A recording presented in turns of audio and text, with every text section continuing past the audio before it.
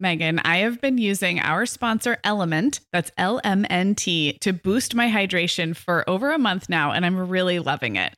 I'm just not very good at drinking plain water, and I love the taste when I pop one of these little packets. I like orange or grapefruit into a big bottle of water. It's kind of fruity and salty, and it just helps me hydrate better overall. Element is a zero-sugar electrolyte drink mix born from the growing body of research that shows the best health outcomes occur with higher sodium levels. Each little pack delivers a significant dose of electrolytes, but minus sugar, artificial colors, and other iffy ingredients. Element's flavors are so unique, like fruity watermelon salt and spicy sweet mango chili. And we're going to set our listeners up with a variety pack so you can find your favorite. Right. You can receive a free Element sample pack containing 8 flavors with any drink mix purchase when you purchase through our custom link, drinkelement.com/momhour. That's DRINKLMNT/momhour. This is available exclusively through our partnership and is available for both new and returning customers. And if you're an Element insider, you'll have first access to Element Sparkling, a bold can of sparkling electrolyte water. Again, it's drinklmnt.com/momhour. Hi, I'm Sarah. I'm a mom of 3 kids, ages 2, 5, and 7, and I live in Southern California. And I'm Megan. I am the mom of 5 kids, ages 6 through 17, and I live in Michigan. This is the Mom Hour, part of the Life Listened Network. Hey everyone, and welcome to episode 61 of the Mom Hour. I am Megan Francis, here as always with Sarah Powers. Hey Sarah. Hey Megan, I want to say happy birthday because I feel like when this show airs, it's going to be really close. Like not on your birthday, but right around the day there. Before my birthday. I think this will go live. Oh yeah. So happy birthday. Thank you. And in our characteristic style of coming up with what we're going to talk about like 10 minutes before we start, you came up with a genius idea for a summer day when neither one of us was probably thinking all that clearly. Yeah, a light and fun summer podcast topic. I think I might have thought of it on the treadmill, actually. So I'm calling this episode 8 Kids, Toddler to Teen, which is what we always say in all of our, anywhere you read anything about promotional materials. Yes, our promotional materials. Between us, we have 8 kids, toddler to teen. And so today I literally have a hat with me with folded up pieces of paper in it. And I am going to pull our kids' ages, a number out of a hat. And we're just going to riff and free associate on that age for a few minutes per each of our kids' ages. Now, I think the fun part here is that you've had, say we pull a 7-year-old, you've had 5 7-year-olds. Yeah. I've had, 1 so far. But I think we're going to try and make it kind of like what we universally love and kind of notice about each of these ages. We get a lot of feedback from listeners that you guys, even with little babies and toddlers, you like this peek ahead into older kids and teenagers and what's coming up next. So this kind of gives us a way to give you a picture of a bunch of 8 different age groups, toddler to teen, and not only what our kids are like who are that age right now, but also just what we generally observe. So I think it'll be fun. Plus, I get to pull things out of a hat. That's the whole point of, you've been waiting for that moment, that moment this entire time. I have to be very honest and say that I forget stages very quickly. So if I am stymied by, like a Violet situation, I have plenty to say about 3-year-olds. All right. And I kind of remember think it comes back to you more than you think. You're probably right. We do have a 6, 7, and 8-year-old between us. Yeah, so if we struggle to differentiate there, we'll just see how this goes. We're just basically going to chat about our kids for the next 40 minutes and see how it goes. Quickly, though, real quick housekeeping, wanted to point people's attention to the interview shows we've been doing because that was a new thing for us starting this spring. So if you're a regular listener, hopefully you know that we are in your ears once a week, just Megan and I chatting in this format. But then we have started doing one show a month where one of us interviews someone, an author, a parenting person, an interesting person we think you should hear from. So we're really just getting that off the ground. By the time this show airs, we should have our 3rd one published, which is your interview with author Melody Warnick. So if you haven't caught... Yeah, if you guys haven't caught any of those shows, I would love to hear what people think. And if you guys have ideas for the types of people you'd like to hear us interview, I'd love to know that too. So you can find all those at themomhour.com. They're right in line with the rest of our list of shows. And yeah, if you have ideas, email us, hello@themomhour.com. Let's do it. Are you going to reaching into the literal You're hat? reaching into the hat. Wait, okay, you have to describe this hat to me. Okay. What kind of, is it like a beanie? No, it's a boy's baseball cap that says Italia on it, like an I kind of wish I hadn't asked because I was kind of picturing like a top hat. That would be awesome. Like a magician's top hat. I do have like one of those, but I wasn't that clever. Okay, that's okay. All right, we'll imagine and there's a rabbit in there too. Okay, pull it. The first one is 7. Oh, 7, which I'll turn it over to you because you have a 7-year-old. And I'll prompt you with this question, which is, Clara is 7, your youngest, but all 4 of your other 7-year-olds were boys. So, without getting into full boy-girl analysis, I'm sure there's just some natural differences you've noticed in this 7-year-old. So what is 7 like for you guys right now? So I will say like the universal 7 experience I've had is that it's this weird, I mean, this is going to sound dumb because an age is always a bridge between another age and another age, but I felt like for my kids, 8 was when they truly entered big kid territory, and 6, they're still kind of solidly little kids, and 7 is this really interesting bridge. It's also the first age I clearly remember. Like I have very clear memories of being 7, really clear memories of being 7. I think everything before 7 is kind of like snippets of memories for me, but not like narrative where I remember, Yeah, I would say the same like for me. Where I sat in school and like what my whole days were like. Like I can remember entire days of being 7, and I don't have that experience for younger than that. So I will say Clara is very articulate now. She's just it's kind of like she's shedding her baby and leaving, she finally lost and got back in all of her front teeth. So now she looks completely different than she did at 6. And she's like a little more concerned with things like fairness and just things that I don't like the big picture stuff that I don't really think she thought too much about when she was 6 and 5 and 4. She's not thinking about a lot. So that's a little bit interesting. As far as her, as opposed to the boys, I think this is not going to be a big surprise. Anybody who talks about boy-girl differences, that she's very involved in social discussions, like right now, like who likes who and who's friends with who, and there's a lot more drama at her age than I remember with most of the boys. She's just a little more mature.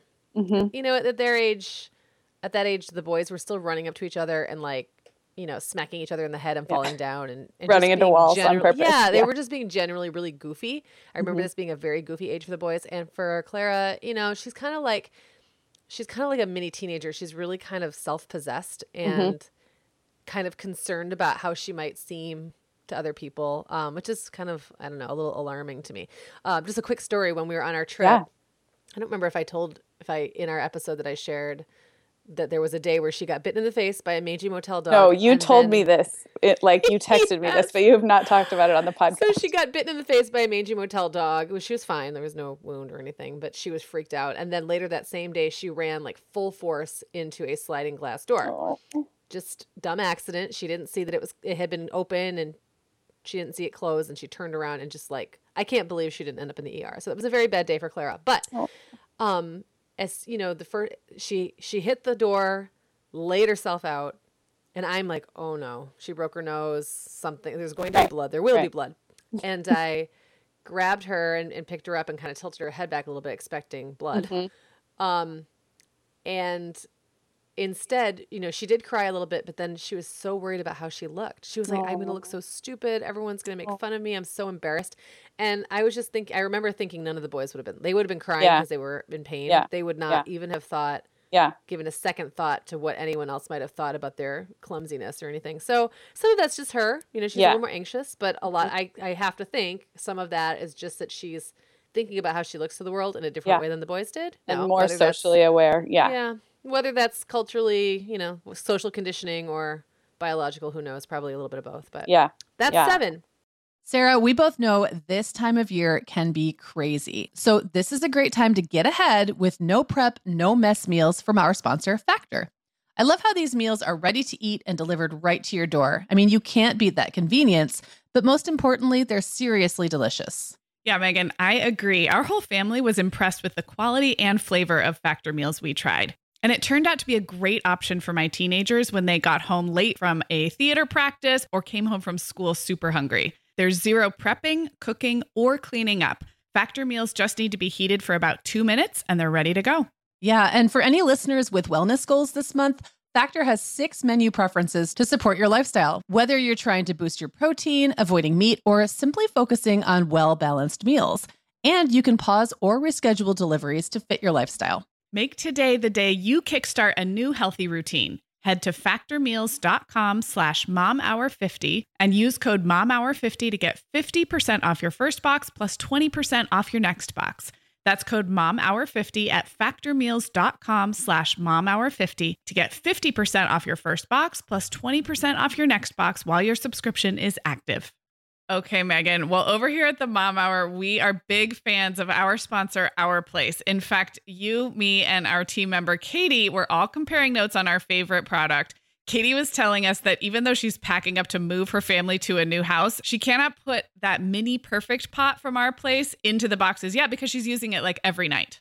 Well, as someone who also has a perfect pot, I got mine as part of their mini home cook duo set. I get it. It's nonstick, which is key, but it also has all these handy features like a steam release lid with a built-in strainer and this nice beechwood spoon that nests on the handle in this perfect little peg. Okay, well, I didn't get this pot, but now I want it. That sounds so great. Our Place's cookware is great to cook with, beautiful to look at, and healthier for us as well. All of Our Place's products are made without PFAS, also known as forever chemicals. In addition to their cookware and tableware, Our Place is also making waves with their Wonder Oven, the most stylish all-in-one air fryer and toaster oven. Again, free from the forever chemicals found in many of those air fryers. Listeners, Our Place offers a 100-day trial with free shipping and returns, and we've got a great deal for you. Go to FromOurPlace.com and enter the code MOMHOUR at checkout to receive 10% off site-wide. That's FromOurPlace.com, code MOMHOUR. I loved it. What was your 7?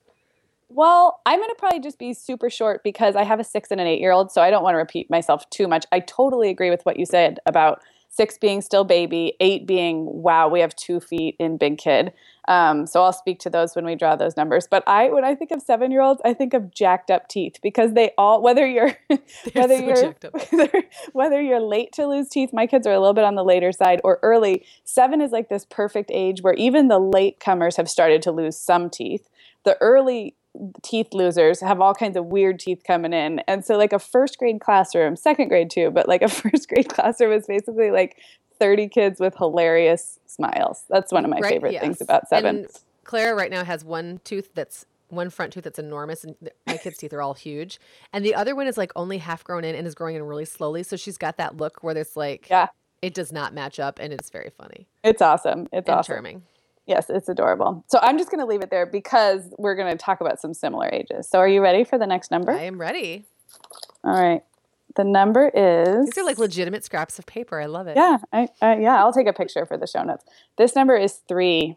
I have a 3-year-old, so I can start.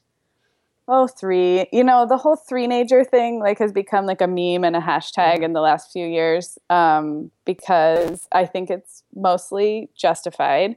I always tell moms of toddlers that the first wave of terrible twos is really like 18 to 24 months, which is like a big burst of personality and, you know, some defiance and like verbal explosion. And people are like, oh my gosh, terrible twos are coming early. Well, I think it's usually it's right on track at like 18 months. And then 2 almost kind of settles down, and then 3, not every 3-year-old is a handful, but I think 3 is really challenging for parents. Yeah, it's probably challenging to be a 3-year-old also.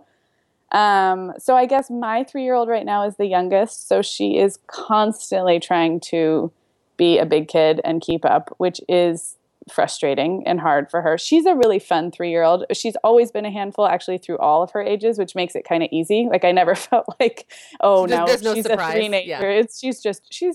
She's strong-willed, which is awesome. But I do think 3 is really fun for language and being able, I mean, my kids all were pretty early talkers, but for a long time, you understand your kid and your kid understands you, but people out in the world barely know your toddler can talk. You could have a full conversation with a 2-year-old and they have little sentences, but the pronunciation isn't there. And 3-year-olds, it's really fun to see them start to talk to other people, talk to other kids.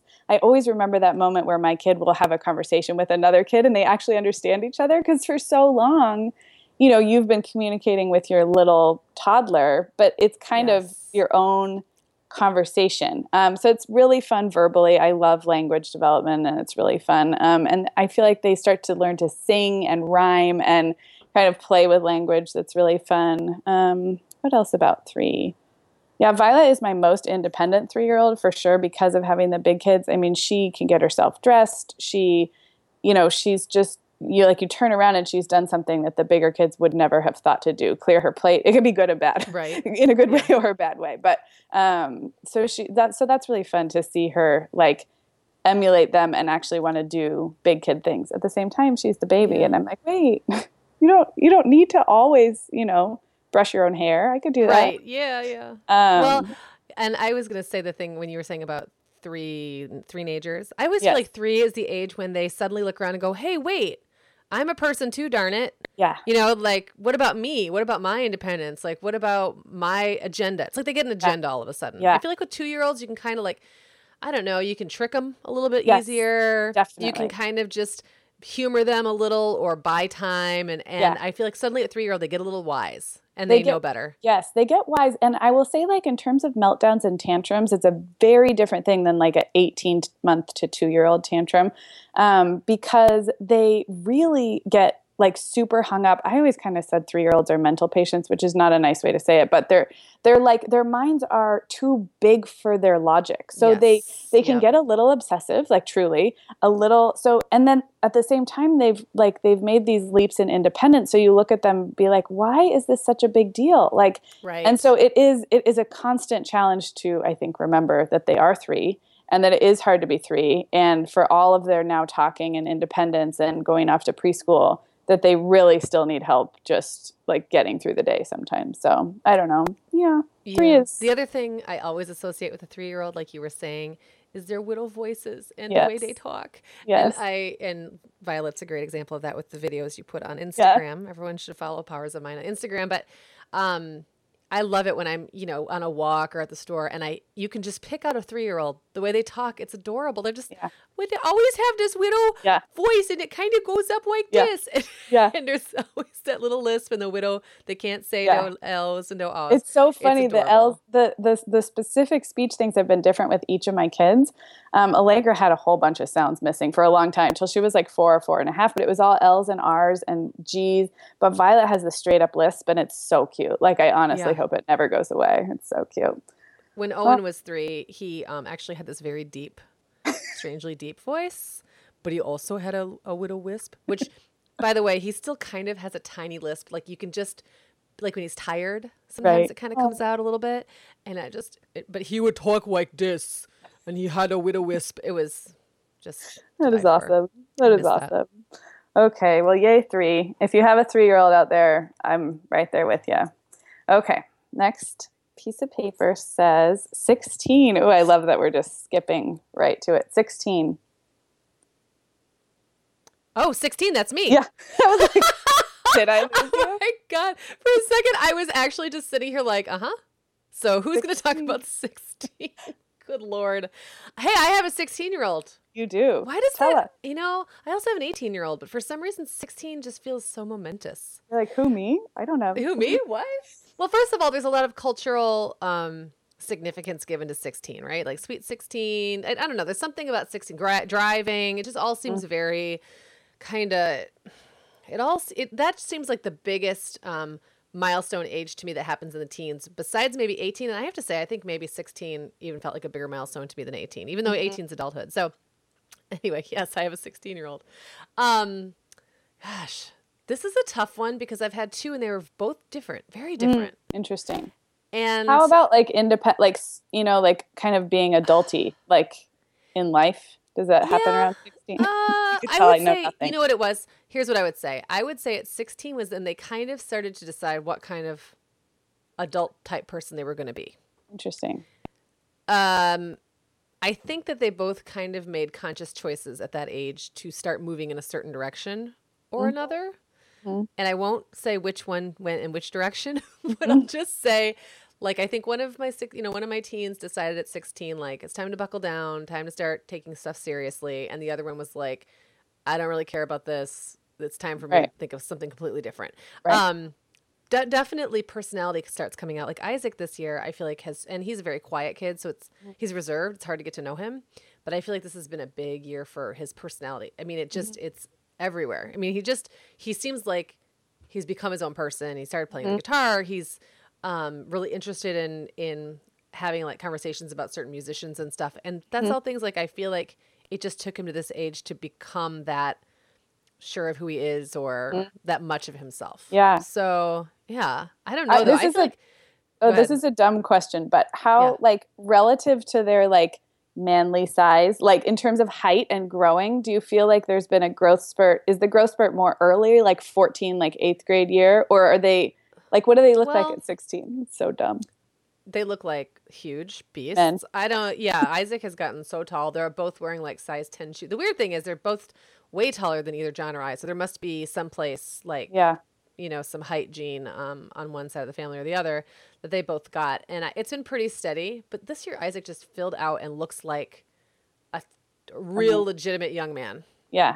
And I feel like that, 13 to 15 is a little gawky. And kids, sometimes that's when you still have like little, like a 15-year-old boy sometimes still just looks like a little chipmunk, Yeah. And 16, they seem to just be gangly and tall. I mean, I'm speaking for my own. They're kind of unusual. They are teenagers of unusual size in our family, as our family goes. But yeah, they kind of look like the people they're going to be. They don't have that baby look anymore. Yeah. So, and I remember that being the case for me at 16 as well. That was when I really just kind of I looked basically the same at 25 as I looked at 16. Yeah. So, same with me. Same with me. Yeah. Yeah. Oh, that's really interesting.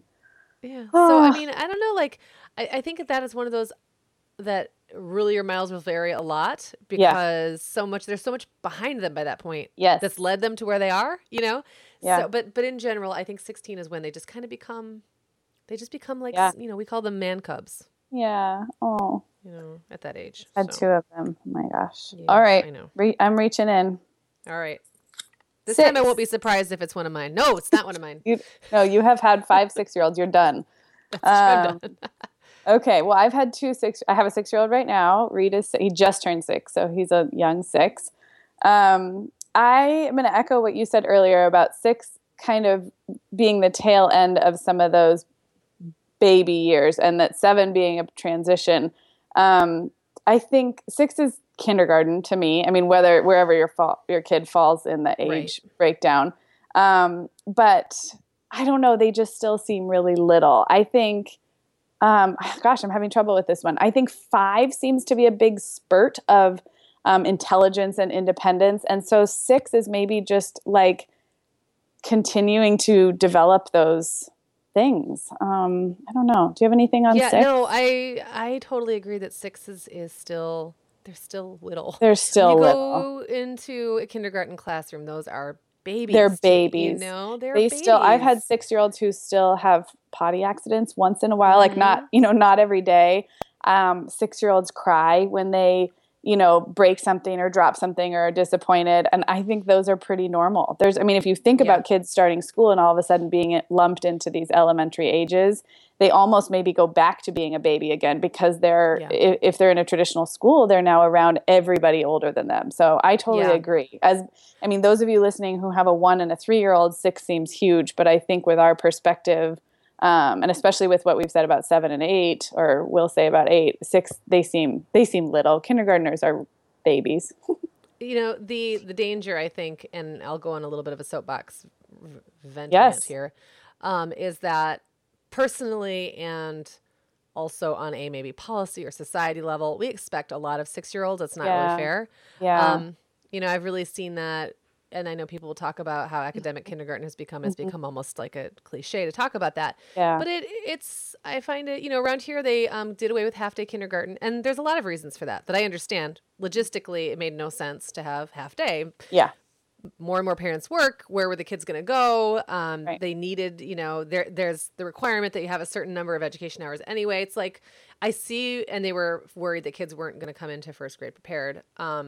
But I think at that age, it's a lot to expect that adding more hours means they're learning more. It's Right. just, there's something is lost, I think, for that age now. And Yeah. I mean, it's the cliche to talk about kindergarten being about naps and playing with those enormous blocks. Yeah. Remember those enormous blocks? Yeah. Oh, yeah. Yeah. Oh, yeah. When we were kids, like snack time and stuff. But it's true to me. Like I do Yeah, have a I real, agree. I have a real nostalgia for that kind of slow introduction that I Mm-hmm. don't think kids get anymore. And then I think it trickles down because now they have so much expectation of them at school. Yeah. We forget that they're still babies. They're still Yes. little. Yes. They're bridging the gap between preschool and real school. So And there's some skills. I mean, reading is such a wide, I mean, you have kids reading at 3 and kids reading at 8. Yeah. But because of what you're saying, there's a lot of focus on reading or pre-reading at 6. And that is like super hard work for anyone's brain. So yeah, I agree. I almost feel like there's a lot expected of 6. And when you zoom out and realize how much they're dealing with, they are still need to give them cut 6 a break. yeah, I think it's okay to baby your 6-year-old. I really do. Yeah. Yeah. Believe me, they're not gonna get it anywhere else. No, and especially know. with what we've seen in the couple years that follow, I feel like whatever your 6-year-old is doing that feels, whether they're wetting the bed or having tantrums or, it, like 7 and 8 is like such a huge move out of those phases that Yes. it just won't last. Oh, that's Yep, interesting. agreed. Yeah. Okay. Moving on to 18. I do not have an Oh. 18-year-old. This is you. Isn't this funny how this is going back and forth? Yeah. It's almost like you're. No, I'm not. I'm not rigging it. I'm going. I'm fine. This whole episode is rigged. It's rigged. No, it's not. It's not. But okay, 18. God. Well, I've only have one. I've only done one Yes. 18-year-old. So that's and he's my most unusual child. Yeah. Okay, I'm going to tell you a quick But you story. throw me about when I like turned lob 18. me a softball question. Well, I'm just going to tell you something about when I turned 18, since I don't have an All right. 18-year-old child, is I had a pretty significant, I would say, regression in maturity around the time I turned 18. Now, that's partially interesting. because I was a super responsible kid and teenager, and for some reason got to like second semester senior year and just felt like I deserved to cut loose a little bit. And I rebelled a little bit more. It's still me. I mean, we're still talking in Sarah terms, but I also kind of messed up some friendships and did some things that weren't very nice, which I had always just had really solid friendships and not had a lot of girl drama. So without going into details, I will say that for whatever reason, I like kind of progressed in a traditional like upward trajectory maturity wise. And then I like fell apart a little bit like second semester senior year. And I hurt some feelings. Rebelled a little bit. That's interesting. So, I don't know. My experience is really different from Jacob's in that he turned 18 the third month of his senior year. And Right. that's definitely true. He academically really kind of fell off the face of the earth this year. Some of it was because he felt like, well, now I'm 18, I can do whatever I want. But like the maturity hadn't caught up with the age yet. And I don't know, maybe some of it's regressing. Maybe some of it was realizing he's coming up on the end of something and trying to cling a little bit or whatever. So I have high hopes for 19 for him. For me, I graduated high school at 16. So I didn't even turn Wow, 18. I forgot about that. I forgot that you're young and you skipped a year. I was so I waited a year before I went to college. So between Right. high school and college, I worked and just kind of did life, I guess. And then by the time I went to college, it was like a month after I turned 18. And I feel like I didn't really do great in college, but I feel like it was that first time around. But I was pretty settled. I don't know. Like, I feel like personally I was fairly settled. Like I just kind of knew, I don't know. And not like I knew what I was doing exactly. That's not true. I was still fairly immature, but I don't know. I see a big difference. I knew how to do stuff. That's, I guess, what I'm getting at. Because I'd been out of school. I mean, yes, I'd been living at home, but I'd been working and like getting myself to work and like dealing with my own schedule and not having other people's schedules imposed on me for a whole year by that point. So do you see any, like we were talking about culturally, what kindergarten looks like now? Do you see because you're around more parents of teenagers now, Do you see like some of the things we hear about on the news, like kids are either being coddled all the way through high school or, I mean, do you have any like I think it's general both. observations? Yeah. You know what it is? I think there's huge expectations on them that there were not on us, but at the same time, they're coddled in other ways. So interesting. Like they're not really expected to pay for their own car insurance or whatever often. I mean, they're not really expected to have those kind of life skills, but they're expected to be able to, you know, create a college resume and ace tests and and I volunteer was in that play and volunteer and do all that stuff. So I was on the play that I was in the fall. There was a bunch of teenagers in it, and there were some stressed out kids, man. Like, and they're kicking butt at school. Yeah. But I'm a little worried, like, what's going to happen when it's just regular life and it's not you're not getting your you know, your value or your worth or whatever isn't determined by the grade you get or the test score you get. Because now knowing that's all over. Actually, Jacob's graduation, you know, his good buddy of his gave the, you know, opening speech for the class president. And he talked a lot about how now life is about deciding for yourself. Because he was just saying, like, we've been told what to do now for so long. And everyone said, this is exactly what you have to do. And if you do all those things, you'll succeed. And now we have no idea. I just thought that was interesting. I don't remember feeling that way. I feel like at our age, you know, only 20 years ago or however long, 22 for me, I just feel like there was a little more room to, I guess I was 18, 20 years ago. There was just a little more room to figure it out or something, or for there to be all different kinds of ways of doing it. Yeah. So, but that could be partly just my interpretation. Yeah. I don't know. It's also voting age. And did you turn 18 in a presidential election year? I think you did, because I'm 2 years younger than you.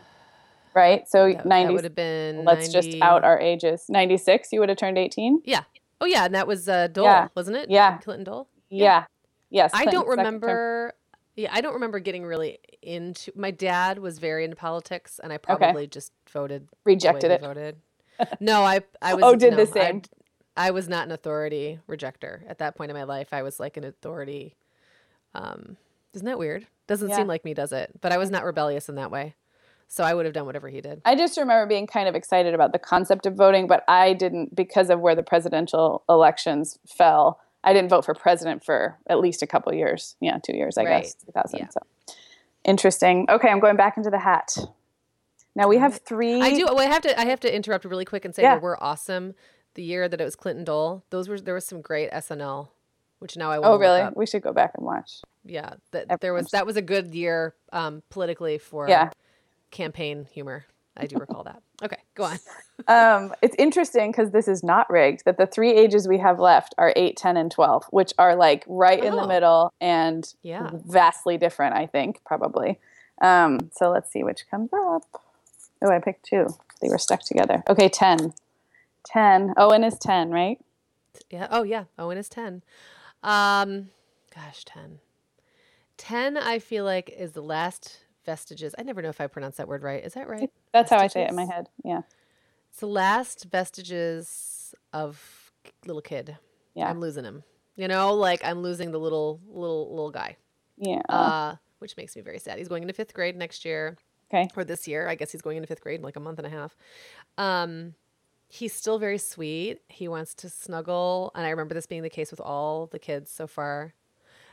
Still wants to come up and give me a hug. Sometimes still asks if he could sleep in my bedroom, stuff like that. Yeah. But it's like we both know that's coming to an end. And he'll even say, you know, like, I don't know how much longer I'll want to do this kind of thing, Mom, you know? So yeah, it's like, he's very self-aware. Yeah. He's a real sweetheart. I know at 10, some kids start to become real challenging. I do know that can become a thing. It's almost like it's that pre-adolescence, and sometimes 8, 9, 10, pre-adolescence is worse than real adolescence. Interesting. But I think this is where it starts to really vary. I kind of feel like you can look at a 3-year-old and go, yeah, that's a 3-year-old. Right. There's just things that carry through, even though they're all different. There's things that carry through. But by the time they get to like 10, their personality has come out and formed, and it makes them so different from kid to kid. So I know, 10-year-olds who act like little teenagers, and I know 10-year-olds who are still very babyish. Yeah. I think sometimes the boys tend to be a little more babyish and love their moms a little more, maybe. Right. But that's a generalization. We are welcoming back Vionic as a sponsor today. And Sarah, I will be honest, I was sorting through my warmer weather wardrobe the other day, and it could seriously use a refresh. But you know what's good to go? My shoes. I've got a great selection to choose from thanks to the Vionic Vitals collection. And lately, the pair I keep putting on again and again is the Uptown Loafer. I have two pairs, one in sand suede and the other in camel leather, but please don't make me pick a favorite. Oh, I won't. I'll let you keep both. That's so funny, Megan, because I was a little jealous of your Uptown loafers. I was the last one on our team to get a pair, but I just did. I also got mine in the sand suede, and I think I've worn them like 4 times this week. They really finish off a cute spring outfit. The Vionic Vitals collection has the best essential styles for everyday wear to get you ready for spring. And no matter what shoes you choose, you'll be on the go in comfort because every single pair of Vionic shoes delivers their trademark VioMotion technology for a difference you can feel. Vionic sandals, sneakers, and flats all offer incredible support, stability, and cushioning, and every pair comes with a 30-day risk-free trial, so it's easy to try them out. Use code TheMomHour15 at checkout for 15% off your entire order at VionicShoes.com when you log into your account. That's a one-time use only. Vionic Shoes, wearable well-being for your feet. Sarah, our sponsor, Hiya Health, makes a kids' daily multivitamin that parents can feel great about giving their kids because they have no added sugars or dyes. And our kids who have tried Hiya vitamins have loved them, which is important, right? Because what good is a bottle of vitamins that your kid won't take? Hiya was founded by 2 dads who didn't like the ingredients label on some of the popular children's vitamins they were seeing on store shelves, so they got to work developing a formula that would help fill the most common nutrient gaps in modern kids' diets. Hiya's Chewable Kids Vitamin is made with a blend of 12 organic fruits and vegetables and then supercharged with 15 essential vitamins and minerals. They're also vegan, dairy-free, allergy-free, gelatin-free, and nut-free. Hiya manufactures their vitamins right here in the USA with globally sourced ingredients, and then they ship their chewable vitamins directly to your door on a pediatrician recommended schedule. We've worked out a special deal with Hiya for their best-selling children's vitamin. You're going to get 50% off your first order. To claim this deal, go to hiyahealth.com/momhour. This deal's not available on their regular website. Go to hiyahealth.com/momhour and get your kids the full body nourishment they need to grow into healthy adults.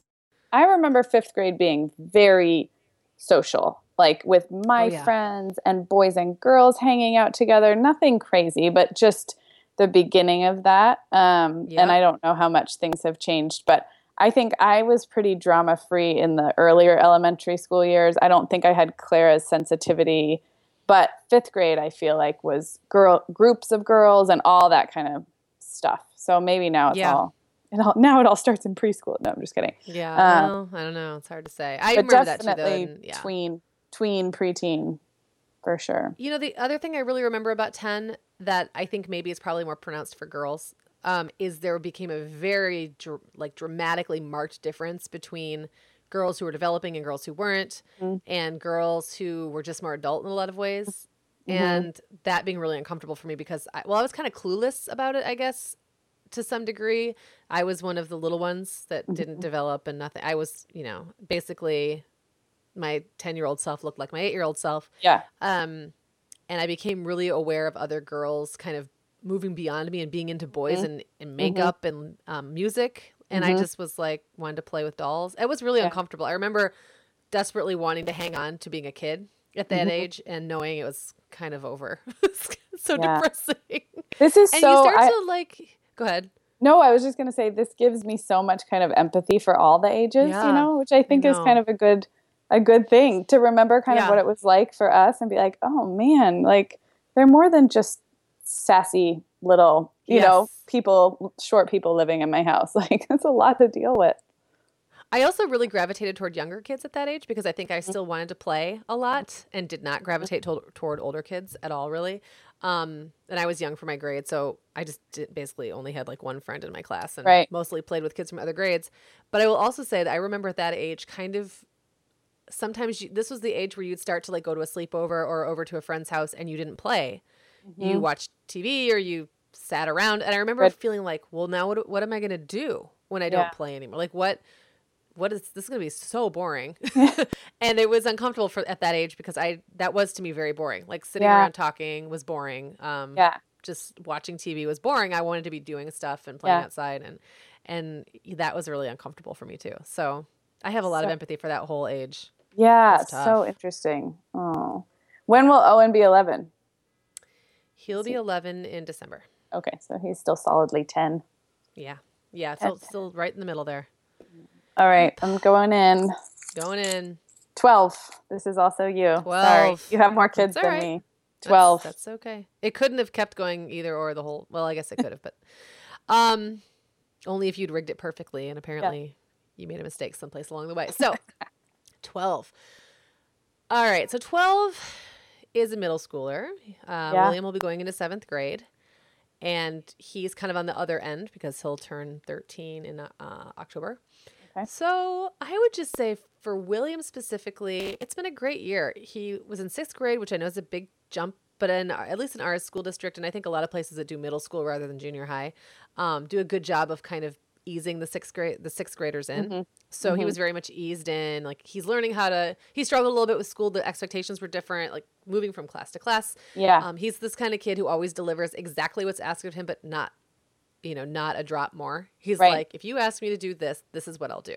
Right. So it's great because he always does what you ask, but he doesn't really innovate or, take one for above the team. And beyond. Just above and beyond. I mean, and he's the most reliable kid. That's partly his personality. He's like the most reliable kid we have, but also like, he's also just the most predictable one. Like we know exactly what to expect. So I have to say this year was great. I mean, he struggled a little bit because of that, like not knowing 6 individual teachers and what they might actually be asking him when they seem to be asking for something. Maybe actually if he tried a little harder, he'd do better. Right. Those grades were pretty average. But I tend to give middle school grades a big, I don't put a lot of emphasis on them because, I mean, they're not going to follow through. It's more about learning how to be a student. Yeah. Yeah, totally. At that age. He is really calm. He's still a kid, but this was the year. So he's got his cousin Jack is 11. His cousin Quinn is 10, and then Owen is 10. Right. And then they have another cousin who's around the same age too. And there used to be, who's a girl, so they don't see her and she doesn't live here, so they don't see her as often. But that used to be they were a pack of kids running together. And now I will say this year was the year William broke off. Yeah. From the pack. He will still play with them, but he doesn't want to stay over. He doesn't want to have the impromptu sleepovers anymore. Yeah. Owen and Jack could be together all week and never. Right.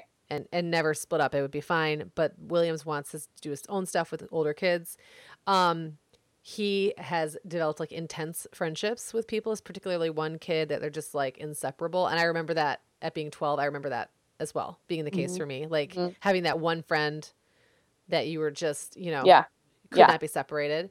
I don't know. I used to say kind of off the cuff, I didn't like middle schoolers. And I don't think that's actually true. I think I didn't like being a middle schooler. Yeah. So when I think about middle schoolers, I remember what I thought other kids were like at that age. But I really like him. He's just at this age, he's just easygoing, hasn't really gotten an attitude yet. But again, I think that really varies. Not every 12-year-old's like that. So I don't know. What are your memories of being 12? My one thing that stands out, so we didn't go to junior high till 7th grade. So I was 12 by the time I started 7th grade. One thing that just popped into my head is I think that's when I got really into dance, to ballet. I mean, I had taken it since I was a kid and then did soccer a little bit and piano. I think I quit piano probably around age 10 or 11. So I remember kind of having that extracurricular thing that was mine, which was probably a really good thing for me. Not every kid has that. And I don't think you need that. There's definitely value to dabbling. But I didn't dabble. By 12, I was probably dancing 4 days a week. And my studio wasn't uber competitive or nothing like now you hear about what's expected of kids. But still, it was probably a philosophical commitment to me in my head that this is what I do. After school, I do my homework and I go to dance. And so that I feel really locked in and was probably a really good thing in junior high because I didn't have as much time to just socialize. I also think that age was a big separation between kids whose parents would let them do things and kids whose parents wouldn't. I mean, which is a preview of all the years to come. But I feel 12 is when that seemed really apparent. Maybe just because I was at a bigger junior high. But I remember a thing was to go to the high school football game with groups of friends. But we weren't high schoolers. We were in junior high. And, things like that you either were or weren't allowed to do. And I don't even remember specifically. But I do feel more people broke the rules or talked about breaking the rules. So just kind of an induction into all of that. Yeah.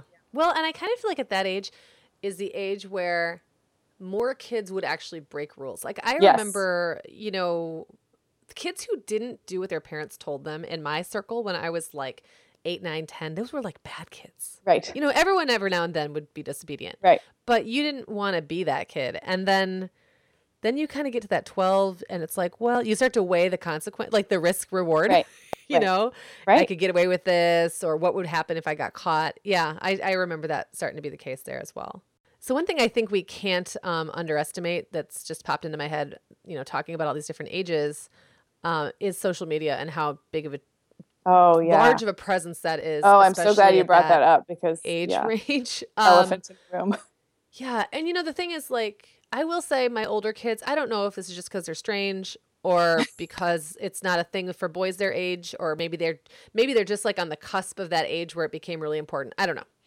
It could be just that they're strange. But William is, he wants to be an Instagram star. Like he doesn't just want to he's really concerned with followers. Like they make videos, but it's not just about making the video for fun. It's about who's going to like it, who's going to see it. And I think that's becoming more and more of a thing. I'm seeing it trickle down. Like Clara wanted to make a YouTube channel, but she was obsessed with like who would comment and who would like it. And she didn't want to do anything that was weird that people wouldn't like. And I mean, it was kind of sad because I remember spending so much time making up little plays and taking pictures and recording. Remember like having the tape recorder and just recording yourself talk. And that's kind of basically what kids are doing on YouTube now. The difference is now they expect to have a fan base. Yeah. And there's something a little off about that. I haven't personally. Go ahead. Yeah. I haven't personally just experienced like any the bullying commentary or is any right of that, there. but like the feedback is right there, good and bad. Yes, yeah. We haven't had any problems in our house. Jake and Isaac just text, and they'll have their phones. They'll lose their phones for days at a time. They're very not attached to that stuff, which I've been grateful for. And William so far is the kind of kid, he's just very easygoing. Like, no, he hasn't really run into any problems. It's not like he's starting drama or anything like that. Right. But I could see it at some point becoming a thing. And I'm not prepared for that because I'm not thinking that way. I'm not really in that world enough. Yeah. We've talked about Snapchat, I think. Yeah. I mean, I got on it for a day and like could not figure it out. I know. Like my brain just couldn't handle it. I haven't even tried. So yeah. And, by the time we even talk, Snapchat's going to be dead in a month because all the moms got on. Right, so exactly. all the kids are going to moms and the marketers, the brands. Yeah, exactly. Moms and the marketers, so all the kids are going to go someplace else. And I will say, I mean, not that the show's not about giving advice, but I do think sometimes there's almost like a misguided idea that if we just know the technology, if we just know the programs and watch those and monitor those, then we've got it in the bag. And I think that's maybe like a detail. And I'm not saying you shouldn't understand those programs and know what's going on in them, but like you also got to know your kid, and your kid has to know have some sense of, right and wrong, and also know that they can talk to you if stuff is getting scary or weird. There just has to be those boundaries, or like, because whatever is not okay on Snapchat also is not okay on Facebook, is also not okay on Twitter. It's also not okay on Instagram. And also probably not okay in life in terms of like. Right, exactly.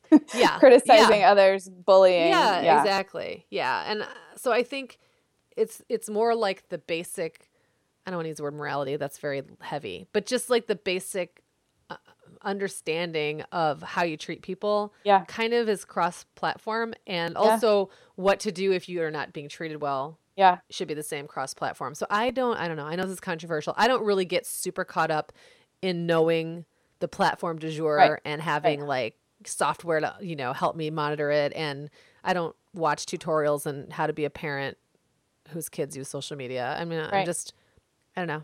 I'm not hands off. In some ways it makes me hands off. In other ways, I think I just come from a different, maybe a more big picture. Come at it a big picture. Exactly. There's a, the writer Galit Breen.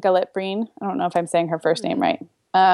She's written a bunch of essays. I think you probably know her work, but she has a book called Kindness Wins about online behavior with kids, and teaching kids to be kind online. It's sort of on my read this before it's too late. But I have not read the book, but I think it also comes from a much more sort of like foundational place too, and not just the technical side of how to police it and monitor. So I don't know if that's on my list. Well, we've talked about it before, again, not to go on too long about this, but we've talked before about how kids will find a way to do stuff that's against your house rules. And the best we can do is just hope that the people they are under your roof is the people they are under other roofs, even if the house rules are different. Right. So, right. Yeah. Yep. Oh, so all right. I guess Well, there's not much fanfare. It's the last one, right? No. Well, yeah, this is the last one. I'm about to pull out the last one is 8. Yeah. 8 is my oldest. So Allegra's 8, almost 8.5. I get her. She's right in the middle of 8.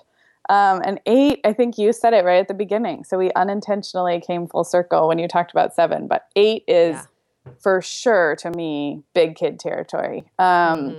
Everything from looks, like just looking, no more like baby face, long legs and like full mouth of teeth. You know, they've still got teeth to lose, but once those front ones look like an adult, really like starting to be really, well, Allegra's always liked adults and sort of liked to talk to adults and more at ease around adults even than peers, but really now like very natural at talking to adults, talking about different topics, just a maturity level. I notice for sure her wanting to play with, she's always been happy to play with younger kids, her siblings, and she still likes that. She likes to like play school with them or whatever, but the needing like peer, especially now we're recording this in summer, like needing peer interaction and looking up to older kids and kind of wanting that more vibrant social life and be around kids her own age.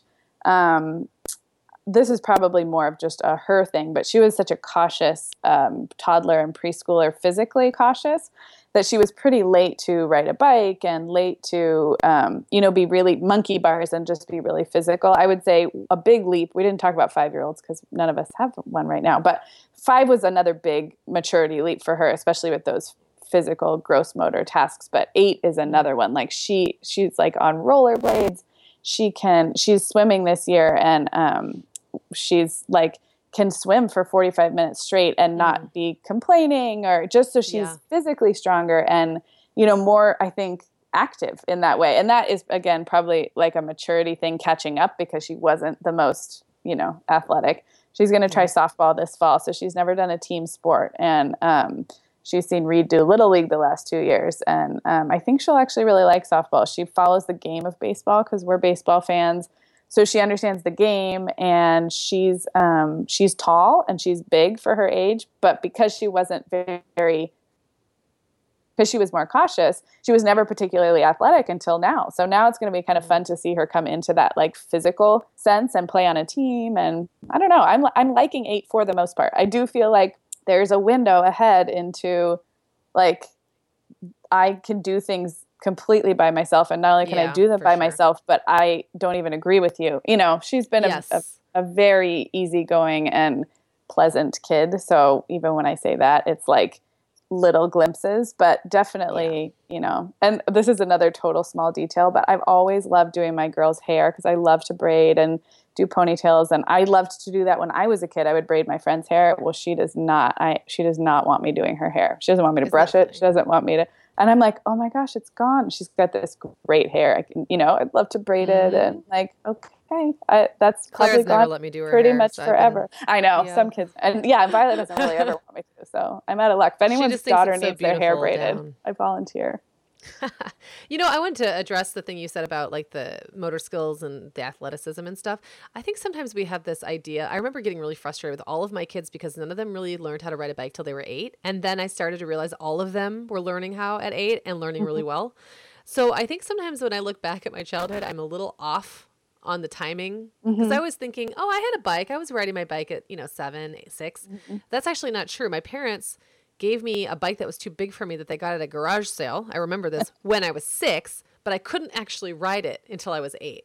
And I taught myself how to ride it when I was 8. So it's kind of like sometimes I think we look back or we look to the kids who are more naturally athletic, and then that's where the bar gets set, or we misremember our own childhoods. So 8 was a big year for riding bikes. 8 has been a big year for reading for all of my kids. 8 was like when they started to read for fun. They started reading more interesting, longer books. Yes. And that was true for me. Even though I was reading at 3, I didn't really get into reading until I was 8. Yep. So I don't know, across the board. And I also agree with what you said about her. You've seen those glimmers of her like wanting to have her own opinion about stuff. I kind of feel like 8 or maybe 9 is kind of like the next 3. where Yeah. they're like, hey, Yes. I Yeah. want to have some agency here. I want to Yeah. have some say in how this goes. So, Yeah. Totally. I mean, they're all generalizations because every kid does do their own thing at their own age, but you know, Well, I think, it holds it is true. all generalizations, but I think this was fun, if only for the purpose of like spotlighting 8 different years. Yeah. And Yeah, just, yeah. it's made me feel for the kids a little bit, like a good reminder that it's, it's kind of hard to be a kid sometimes at every age. It is. Yep. And there's a lot going on, and there's a lot of adults with their own baggage or ideas about what an age should look like. So Yep. I guess Yep. maybe if we had to wrap it up with a piece of advice, it would be try to remember back accurately. Because I know that's something difficult for me to do. Like I tend to assume sometimes like I was doing this, and it's that whole I was walking uphill through snow 2 miles both ways or whatever. Both ways. And it just like when your kid is potty training and you think they are literally never going to get this. And then 6 months later, you're like, that was not a big deal. Like, and it's kind of the same at every age. So whatever you're going through that feels like a developmental stage out of, where, it will be something else next time. But it's amazing how they can mature in 6 months and, let go of anxieties or fears or attitude problems and kind of move into the next phase. It's what they're hardwired to do that. So a lot of times I think we can just get out of the way, honestly. Love that. And I also will say that I remember hearing from people, several different moms at some point when my kids were like half grown, like I was halfway in between new and where I am now, that she noticed the kids becoming more challenging in the second half of whatever year they were in. And I really thought about it. And that's not always true, but that's held true a lot of the time. It's almost like they can tell they're coming up at a different stage. So just another thing to keep in mind. I don't know, just pay attention for a little while and see if that holds true for you. Interesting. All right. Well, we will wrap up and check out themomhour.com for, I don't even know, a picture of the hat. Go to themomhour.com where I will post a picture of the hat. Maybe you can round up some pictures of our kids and put them in there, but you've probably already used them. Yeah. Go there anyway, people. Sign up, subscribe if you haven't. Sign up to get emails from us if you haven't. And we will talk to everybody next week. See ya.